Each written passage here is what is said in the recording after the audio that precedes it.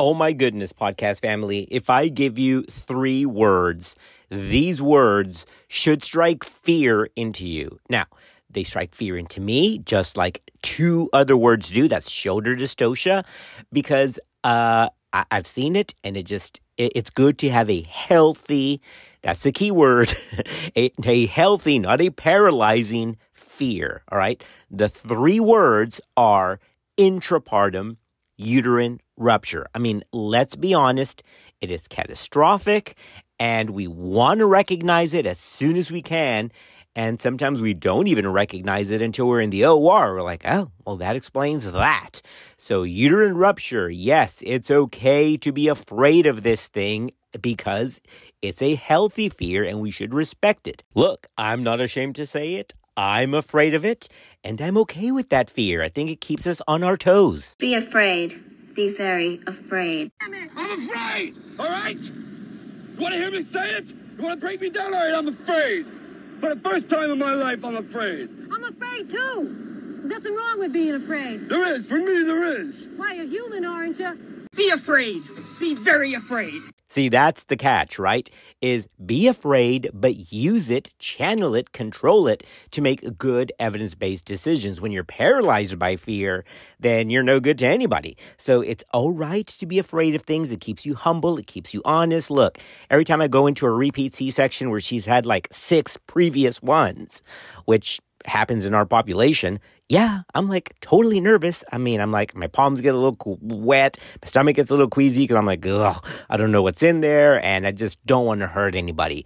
I think, and I've been out 23 years, guys, I think it's okay to have that. I think being too novice and cavalier and not afraid of anything is kind of weird. Maybe it's a personality psychopathic disorder. I'm just kidding, guys. Not really. But I think you should be afraid of things. I think that just keeps you humble and on your toes. The truth is a ruptured uterus is a totally catastrophic and terrifying event, and we've got to be on the lookout for this. Of course, we're talking about a complete disruption of the myometrial layer of the myometrial wall that typically happens intrapartum, but not always. It can happen antepartum without labor. We're going to talk about that in this episode. Now, we've all memorized the usual red flags and contraindications to labor, like prior classical cesarean, multiple or more than 2 low-transverse C-sections, prior transmural gynecological surgery, or grand multiparity. Right? We get that. Those are classic. Don't let them labor because they're at risk of uterine rupture. But in the absence of previous gynecological surgery or in the absence of multiparity or any other risk factor, uterine rupture can go unnoticed, and this results in delayed diagnosis with considerable morbidity and mortality. Uterine rupture intrapartum has also been reported in primiparous patients without gynecological surgery. We're going to talk about it in this episode. Although it's more likely to go unrecognized and underreported, the proposed incidence of rupture in the unscarred uterus varies widely in the literature, from anywhere from less than 0.01 to 0.8%. I mean, it depends on who you read, and we're going to talk about these numbers in a minute. All right, so do you hear that? I mean, 0.01% uterine rupture in the unscarred uterus? I mean, super rare, right? Hold on, it's rare until it happens to you. We've had it at our institution. One of our podcast family members submitted a comment to us that this has happened. We're not going to say any names just for confidentiality, but this is out there, and you've got to keep your mind and your eyes open for this. Our patient, it happened, and it was nulliparous, had a severe decel, went to the back, and you're like, oh, that's a uterine rupture, and no prior history. So here's the catch, guys. Listen to this clinical pearl as we're in the intro. Now that repeat C-sections, that when they undergo TOLAC, we've got clear guidance on that, right? Everyone's on the alert. Everybody knows what to do and what's on the watch, and we get out of harm's way before it becomes a real problem, the majority of cases. Yes, uterine ruptures happen with TOLACs, with VBACs. Absolutely, they do. But that number has been going down historically over the last 20 years, which means that what's been masked underneath that, what's been covered by those numbers, which is the uterine rupture in the unscarred uterus, that always fell into the shadows of the uterine rupture with a previous scarred uterus, those numbers with the unscarred uteri are now rising. Does that make sense? It's like, look, let's relate it to the HPV and cervical cancer issue. As cervical cancers now go down because of increased screening and better detection and better algorithms, right? We now see the rise in what? In anal HPV, in oropharyngeal HPV and oropharyngeal cancers. Those are like, oh, those are going up. Well, are they really going up, or they're just going up in relation to the decreasing number of cervical malignancies? Well, it's the same thing here. As uterine rupture, because of previous C-sections, are steadily going down, then the uterine rupture in the unscarred uteri, that ratio is changing because those seem to be going up for those two main reasons. One is the proportion is changing, and second has to do with the increased frequency of women getting pregnant older in life, which brings with it two potential other gyn diagnoses. Wow. And we're going to get into that because I learned a lot with this. It was eye-opening. It's like a light bulb moment, because remember, we've said this in previous episodes, what happens in gynecology, it's not like in another building department down the road and then they get pregnant and like, oh, now you're in a new building because that's obstetrics. It's the same patient. So things that live in gynecology show up in obstetrics. How many times have we said that? We've said that with our PCOS episodes. We're like, hey, if you're insulin resistant when you're not pregnant and have PCOS, when you do get pregnant with PCOS, do you think your insulin resistance is going to go away? No, it's there at baseline and potentially could get worse. So gynecology affects pregnancy, obstetrics. And in this case, there's two specific gynecological diagnoses, guys, and it's not PCOS. Two gyn conditions that have been published here and now recognized by ASRM as being risk factors for uterine rupture in the unscarred uterus. Wow. I mean, I'm telling you, we've got to cover this because there's a lot of things we take for granted. Like, she's laboring, she's a prima gravida, she'll be fine. We've got to ask ourselves and her, what does your history look like? Did you try for 10 years and then you finally got pregnant? Had you been told you had this gynecological diagnosis or this one? Because these are things that we've got to document, putting on our radar. It's not high on our radar, but somewhere on the radar has to be there, the possibility of uterine rupture. All right, everyone, we're going to talk about all of this. I'm kind of excited because there's a lot of good data here and recent stuff that I'm going to present. Recent stuff in the last year and 2 years that have really called attention to this uterine rupture in the unscarred uterus. All right, everyone, let's get to this. We're going to cover new data, even from the Green Journal in 2023 that was released in April. Okay, so April to now, what are we talking about? That's like 7 months. And so 7 months ago, there's a fantastic review from the Green Journal that we're going to highlight also in this episode. So let's talk about uterine rupture in the unscarred uterus. Just trying to keep everyone up to date on evidence-based practice because medicine moves really fast. This is Clinical Pearls. When you need mealtime inspiration, it's worth shopping Kroger, where you'll find over 30,000 mouth-watering choices that excite your inner foodie. And no matter what tasty choice you make, you'll enjoy our everyday low prices, plus extra ways to save, like digital coupons worth over $600 each week. You can also save up to $1 off per gallon at the pump with fuel points. More savings and more inspiring flavors make shopping Kroger worth it every time. Kroger, fresh for everyone. Fuel restrictions apply. It is kind of bizarre that this did happen to us. Not recently. I think it was last year or so in our unit.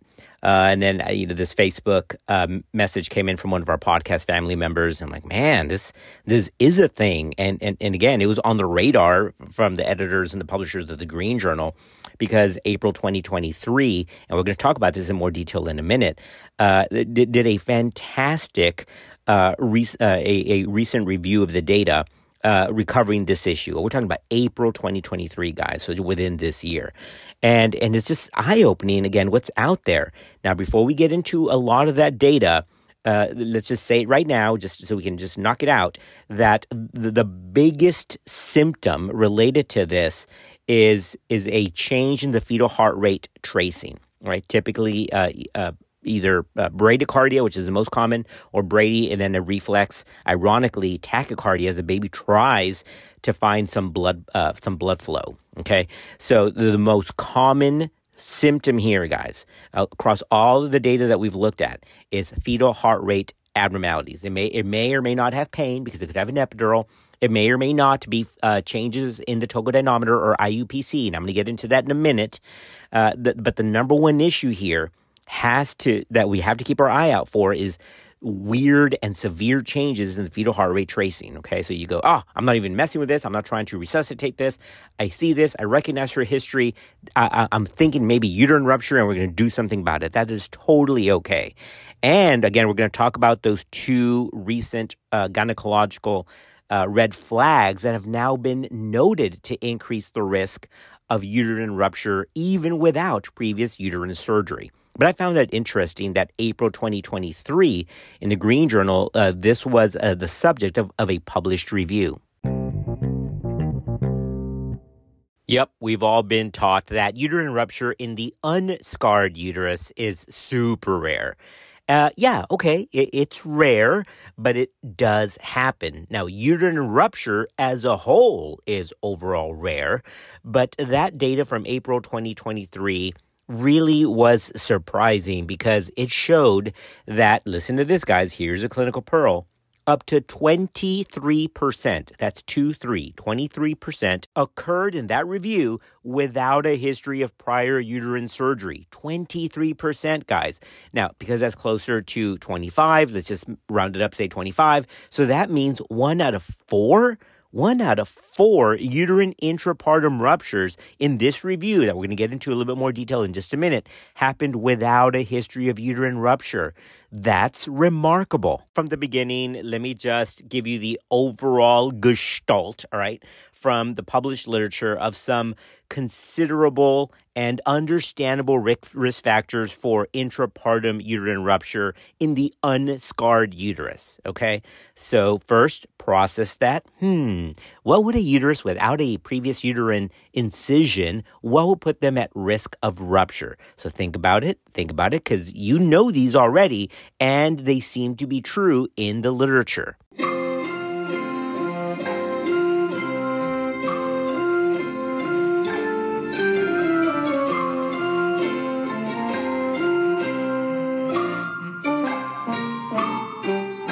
All right, so what do you all think? What do you think some of those traditional and understandable risk factors, even in the unscarred uterus, would be to have intrapartum rupture? Well, prolonged labor with a contracted pelvis, yeah, that's a thing. Congenital uterine anomalies, sure, that raises the risk. Fetal malpresentation, yep, that's in the data.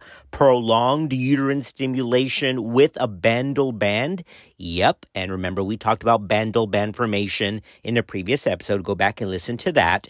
And something that we have also covered in the past, which I've already mentioned in the intro, are two gynecological conditions. Remember, what lives in gyn doesn't just stay in gyn or in gyne from the Northeast. In the South, we say gyn, like the liquor. It's OB-GYN, but in the Northeast, it's OB-GYN, which I guess is technically correct because we don't say gynecology, it's gynecology.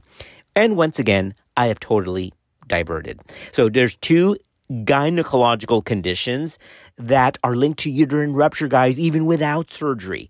Mind-blowing. So here it is, adenomyosis and its sister, endometriosis.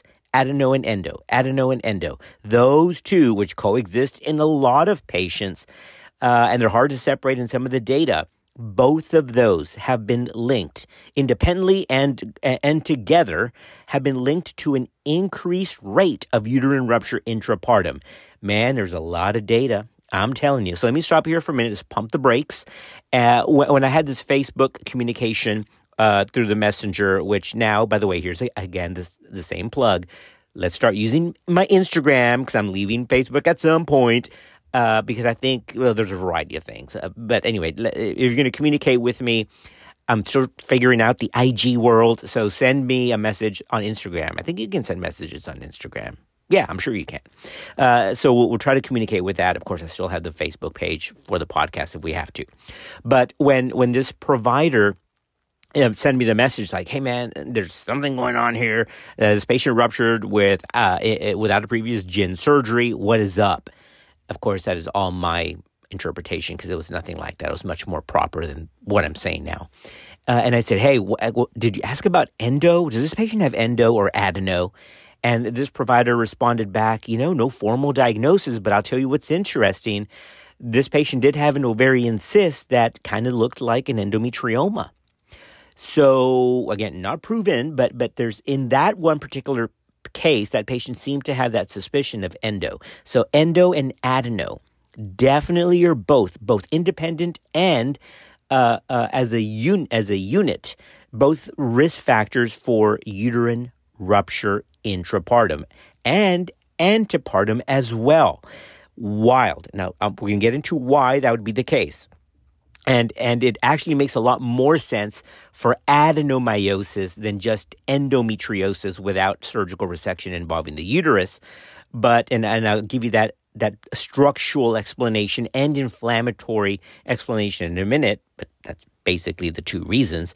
But these two things have been always, and they repeated in the literature as two gynecological conditions that make their way into obstetrics and increase the risk of uterine rupture. Now, I'm going to give you the odds ratios here in a minute. Now, remember, guys, there's no huge database of this. There's no RCTs on this because they're all sporadic. Most of these are small cohort or through database searches and queries because, remember, uterine rupture, number one, as a whole is just kind of rare, thankfully, although it definitely happens. And I'll give you those percentages both in the scarred and unscarred uterus in a minute.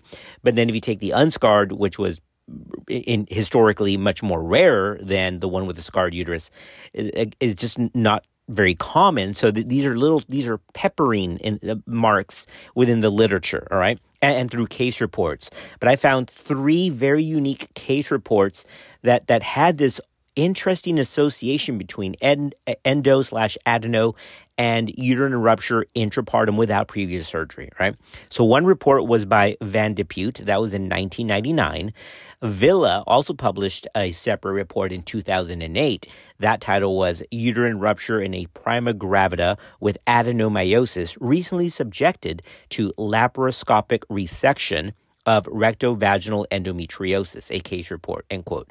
So this patient did have surgery, but it wasn't even uterine surgery. It was resection of the uterosacrals.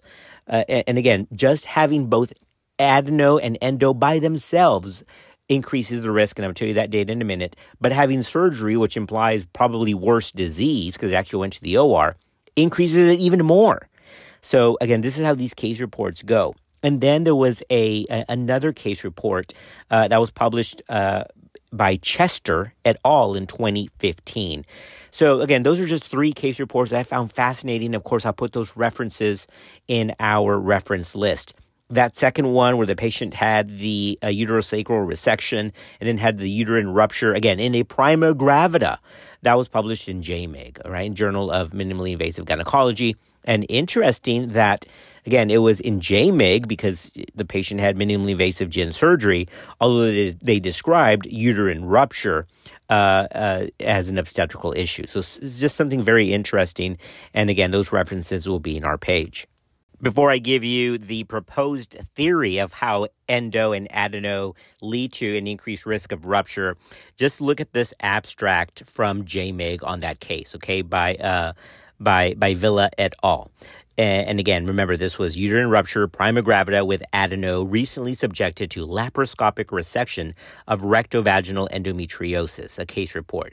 So it was rectovaginal with a uterosacral component, but remember, not even uterine itself. But the abstract reads, quote, a case of intrapartum complete low posterior wall transverse uterine rupture complicated by uterinatony and treated by emergency hysterectomy in a prima gravida with uterine adeno who delivered vaginally at 37 weeks plus 5 days of gestation, 9 months after undergoing laparoscopic resection of rectovaginal septum endometriosis, end quote.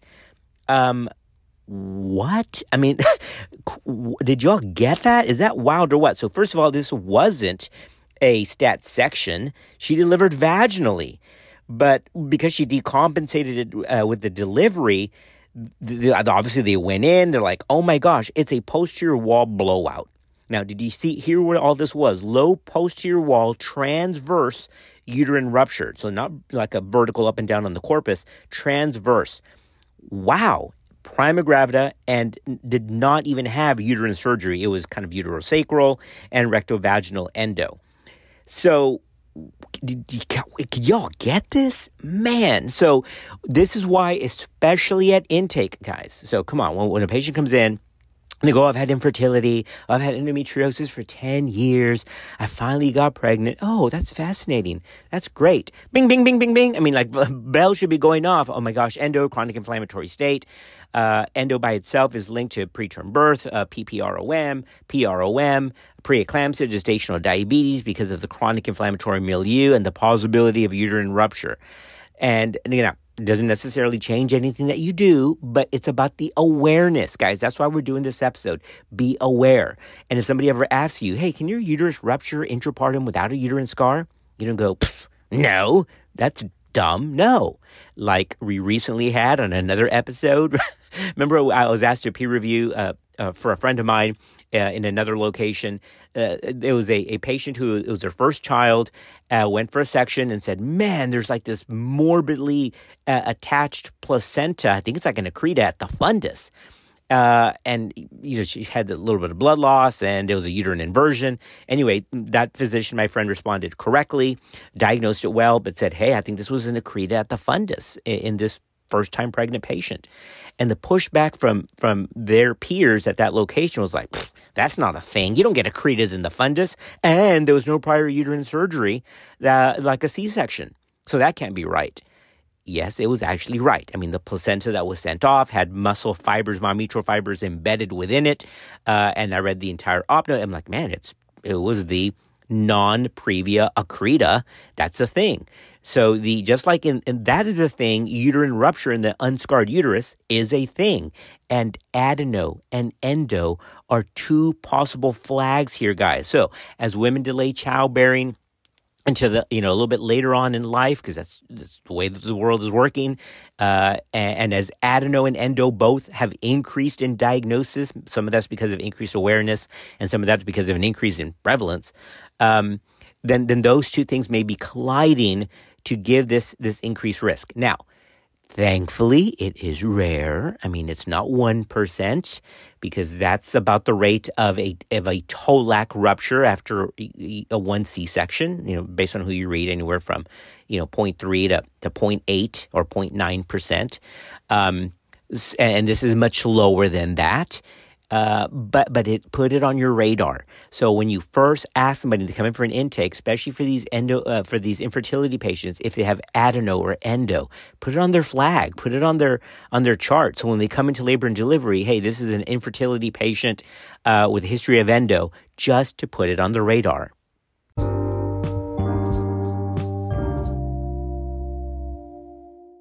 In women with endometriosis, we know that there's functional and structural abnormalities in the inner myometrium called the junctional zone, all right? This is not a theory. You can see this on MRI scans and through biopsies. That means that endometriosis, which is related to adenomyosis, are myometrial/endometrial junctional zone diseases, okay? This is the issue here, is that what starts at that junction between the myometrium and the endometrium and then progresses inward through the wall, that's where you get internal endometriosis, aka adeno, and then if it's obviously external onto the serosa, That's endometriotic implants. But here's how this thing works, especially at the junctional zone. Starting at the junctional zone, that leads to a defective transformation of the spiral arteries, and that can affect placentation. That's why you get this altered placental function and health, which leads to the increased risk of preeclampsia, FGR, preterm labor, even abruption. All of those things have been linked to altered placentation with endo and adeno. Okay, so what happens in gyn or in gyn goes over to obstetrics.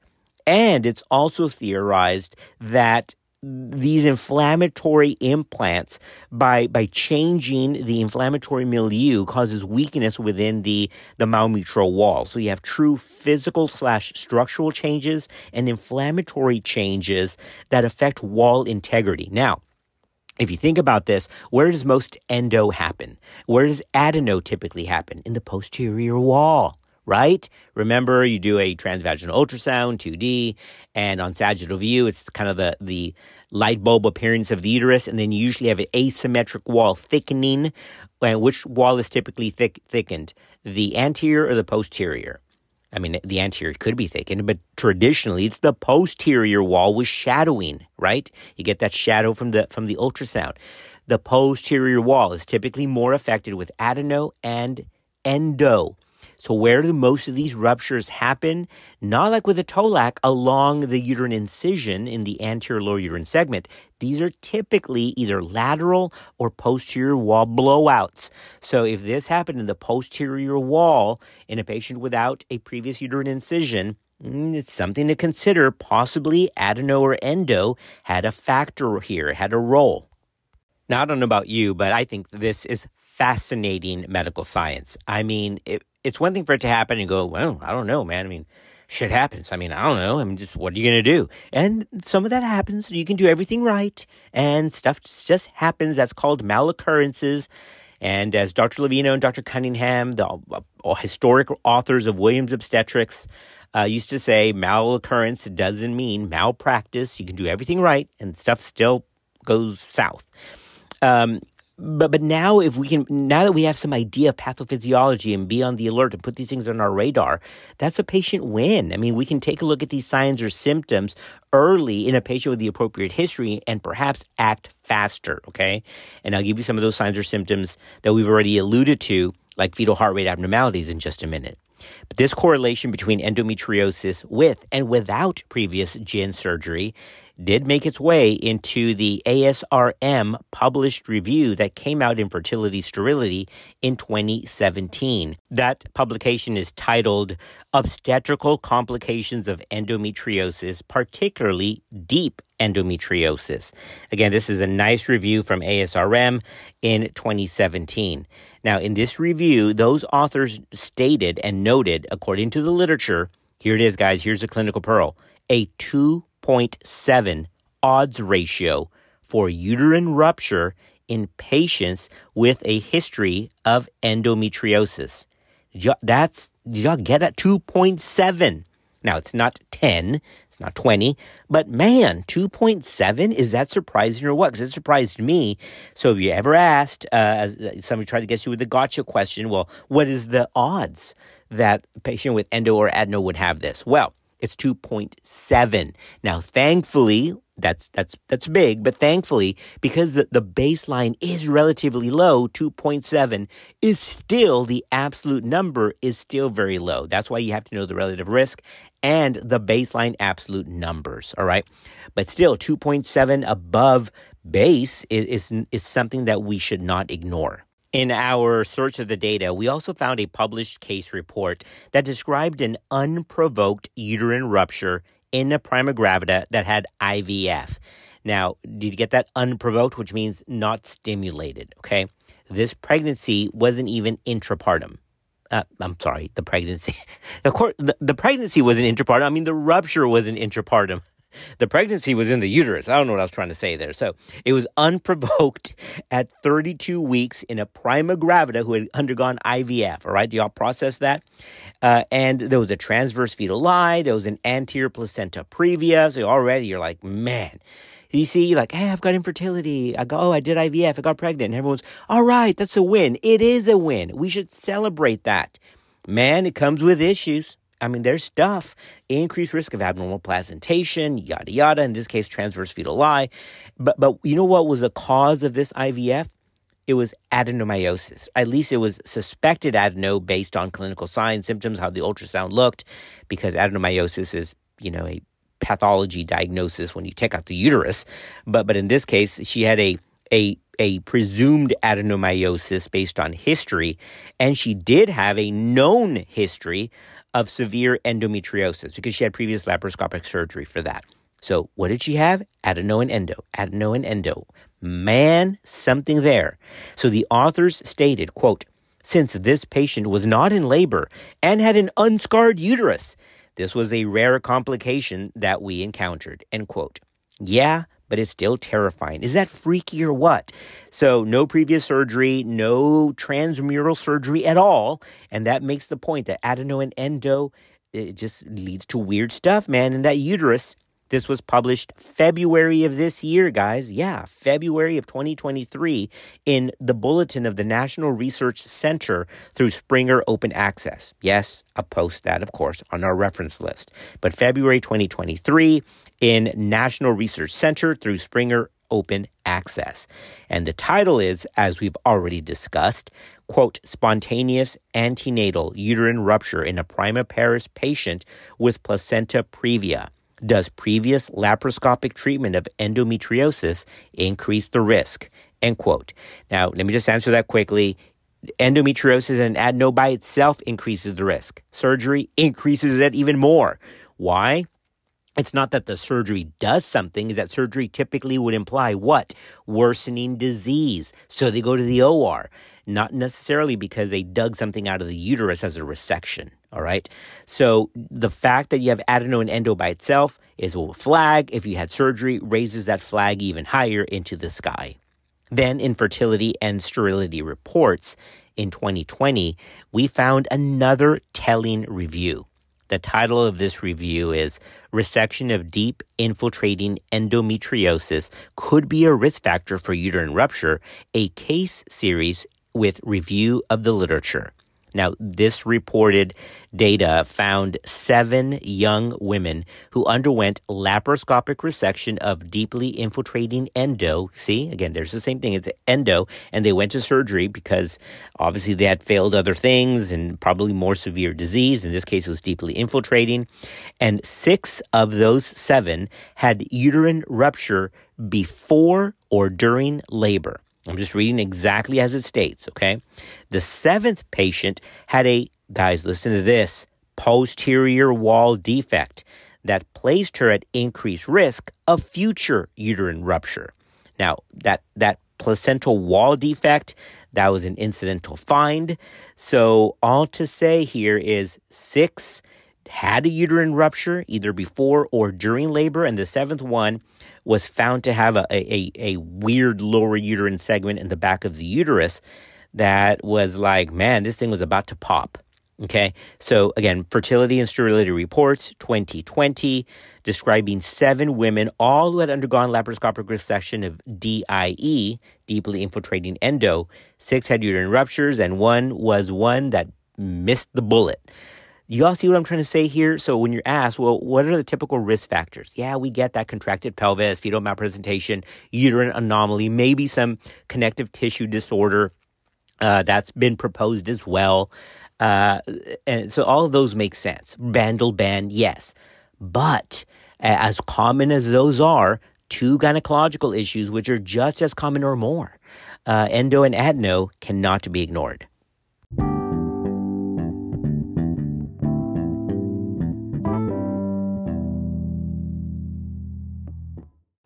Seems like I'm kind of beating this thing down to the ground, and it needs to. We have to understand this data because it's not just ASRM, it's not some case reports. Man, this thing repeats in the literature. Trust me.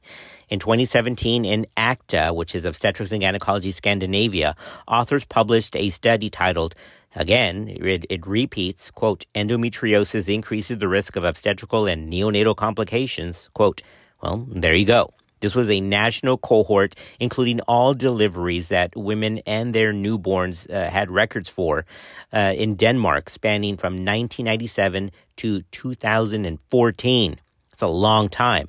Now, this was, again, a data mining set. They looked at the Danish Health Registrar, at birth certificates, and took a look at the data and looked for patients with endometriosis who had undergone gynecological surgery before pregnancy. Okay, so that was part of the sub-analysis. So overall, they looked at all of the data, looking at endo by itself, and then a sub-analysis for those who had undergone gyn surgery before pregnancy. Now, looking just at uterine rupture, because it also looked at things like PROM and abnormal placentation, which we've already discussed. But our topic here is uterine rupture. Well, they found the same thing. Again, out of the Danish database, they found that women with endo had an increased risk of uterine rupture, and they gave the exact same explanations that we've already covered. Now, they also stated that there could be this weak increase in the rate of stillbirth, but that was not very clear, and it was an odds ratio that was under 2. I think it was like 1.7. So, yes, there's something there, but that was a weaker association than it was to PROM, abnormal placentation, and uterine rupture. So we've covered ASRM, we've covered the Danish database review, we've covered some case reports, and even some recent publications like we just stated. But this has been looked at for a while now. There was a large retrospective, again, population-based report that came out in 1994. And, of course, I'll give that reference as well, out of Dublin. Okay, and it looked at the exact same thing that we're talking about here, rates of uterine rupture that happen either ante or intrapartum. And this 1994 study was over a 10-year period, and that was published in the European Journal of Obstetrics, Gynecology, and Reproductive Biology. The first author was Gardell, okay? And yeah, they're like, hey, uterine rupture in the unscarred uterus is super rare. They said, it's super rare. It's like 0.003.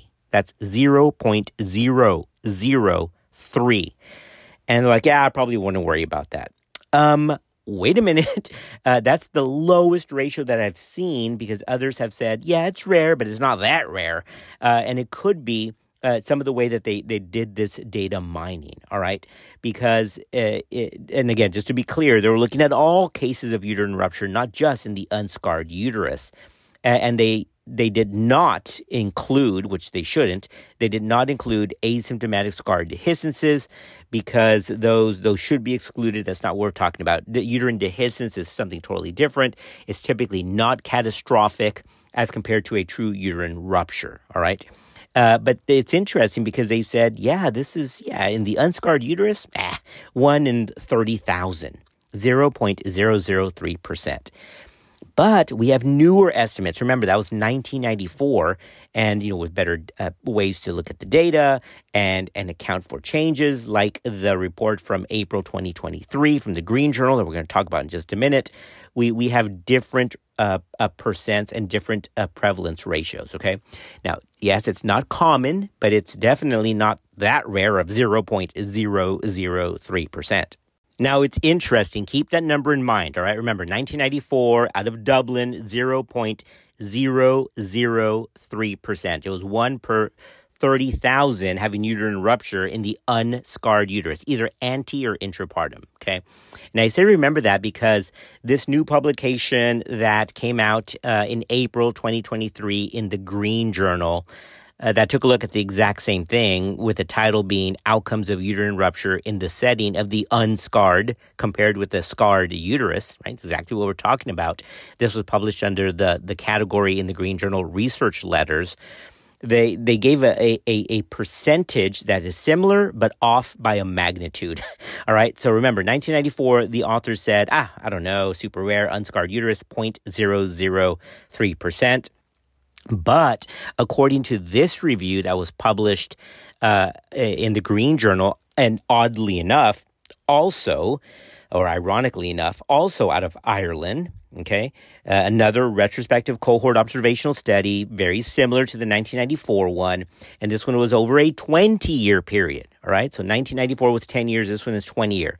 Short of it is, they said the rate of overall uterine rupture was 0.03%, right? So that's a big difference from 0.003%. So it was 0.03%.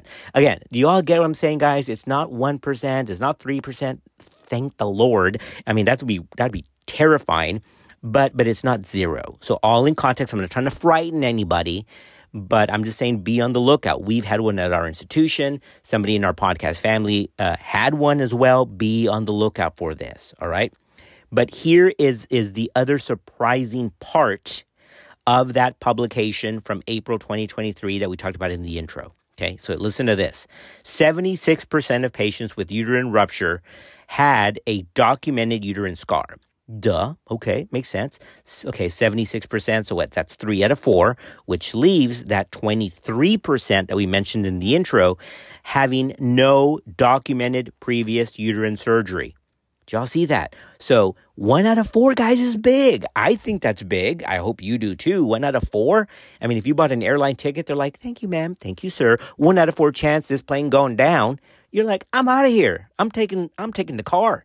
1 out of 4 is a lot. So 23%, not a small number.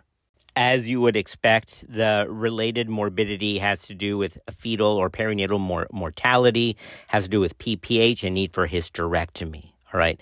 Now, if you read this review, it's interesting because they also describe that ruptures in the non-scarred uterus, some of those were posterior wall.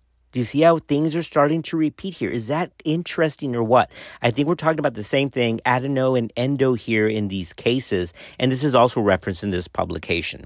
So, and as also expected, an interesting little quinkydink that they found was that in those that rupture de novo, not in a scar, all right, in a scarred area, those that rupture in the native wall obviously bleed more. I mean, they busted through a wall that had some structural integrity issues, but no previous scar. Remember, scarring is less vascular. So those that had a rupture through a failed TOLAC and ruptured through the previous hysterotomy, they have bleeding, but they actually bleed less, right? Think about the dehiscences that we find in surgery. They're not really bleeding. Those are asymptomatic.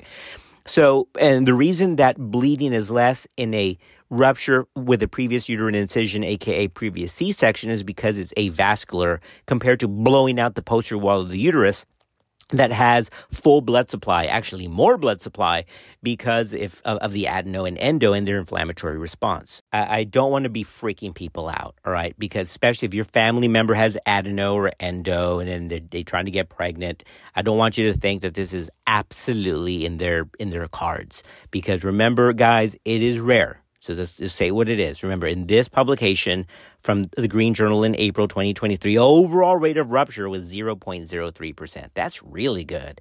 And again, what they even say is, well, it's probably so low because they're so on top of watching TOLACs, okay, that they get out before that's an issue.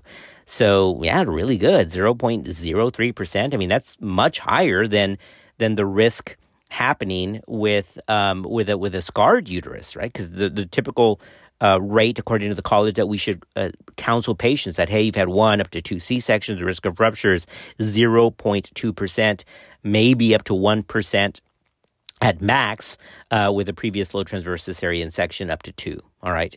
But in the unscarred uterus, we're talking about anywhere from 0.01 to 0.03 based on all of the rest of the data that we put together. So it's fine, guys. It encourage your infertility patients to get pregnant if that's what they want to do. Let's not blow this up out of proportion. My point is just to realize that this can be an issue. Now that we're getting ready to close, what are some take-home messages? Number 1, can this happen in an unscarred uterus? Yeah. Can it happen in a no-lip? Yeah. Can it happen even before labor? Yup. So just put it on your radar. in April of 2022, researchers published a case report and literature review on the same subject, just like others have done. And this one was published in Case Reports in Obstetrics, Gynecology, and Reproductive Medicine. And the case report that they published, listen to this. They describe a 21-year-old G2 P1 who was admitted in latent labor. Okay, so not a nulliparous patient. She's a G2 P1. Fine. But Pitocin was started. Fetal heart tone tracing was category 1 at first. And then, boom, episode of bradycardia. Then there was uterine tachysystole. It ended up resolving. They turned off the pit. And they're like, okay, well, let's keep going. Will it continue for a little bit longer? And then recurrent deep variables, recurrent lates. Cervix was fully dilated. They tried to push. But there was this prolonged horrible decel. And they're like, we're out. Let's get out. They did a C-section. And guess what they found? Remember, no previous uterine surgery. They found a posterior wall blowout. Y'all see this? So guys, this is repetitive. The same thing. There was also a poster that was presented at the National Health Services, NHS, out of Wales, that showed a almost an exact cookie cutter report in another part of the world. All right, everyone. Now that we're getting ready to wrap this up, let me just give you some not so helpful info and some helpful info, and I'll explain that in a minute as to what to look for here. Number one, not helpful. It's been published looking at uterine contraction patterns that have been linked to uterine rupture, whether it's scarred or not, okay? Just uterine contraction patterns. And the reason I say it's not very helpful because every kind of uterine pattern has been associated with uterine rupture. So that's not really helpful. I mean, it's been tachysystole, which makes sense. It's been hypotonic labor, which also makes sense. And no change from baseline. Well, damn. I mean, so basically it can happen with any kind of contraction pattern. That's totally been published. And that was published by Vlemniks et al. And that was published in 2017 in Archives, Gynecology, and Obstetrics, who looked at uterine contraction patterns associated with uterine rupture. And they're like, pretty much anything. So that didn't help so much. However, the most sensitive sign here, guys, not specific, but the most sensitive sign in general for uterine rupture is the baby is the vital sign. All right? The baby will tell you. So fetal heart rate changes remain the most common clinical manifestation of uterine rupture. I read that as a direct quote from one of these publications, okay? Things like loss of station, abdominal pain, vaginal bleeding, and changes in contraction pattern can also happen, but abnormal big drops in fetal heart rate and or bradycardia, especially with the reflex tachy as it's trying to get blood flow back, or deep recurrent variables or lates. Remember, lates are not supposed to be deep. Lates are those little seagulls, just kind of little dips, little ice cream scoops out of the baseline. But if they're late and symmetric and deep, that's a flag. So deep decel / Brady, especially in a patient with a history of adeno or endo, I would pretty much just get out. As we bring this to a close, do you know that in our time together that we have reviewed 14 publications? How about that? With the most recent being April 2023. Yeah, I mean, we love what we do, guys, and we like to take the time to do this. But in this time that we spent together, we've all read 14 publications-ish because we've just summarized 14 different pieces of literature. Is that cool or what? So when I say it takes up a lot of time to do this, and we go through each, not just the abstract, we go through the entire article and go, is this worth keeping? Yeah, does this jive with the others, or is this going to some other opposite direction to have a unified message? Anyway, I thought that was pretty interesting.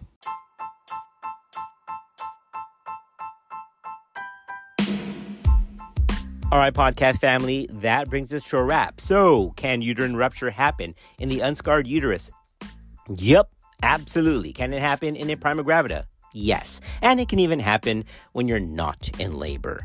Yeah, let that haunt your dreams. All right, podcast family, as always, we're thankful for you. We're glad you're part of our podcast community, and we'll see you on another episode of Clinical Pearls.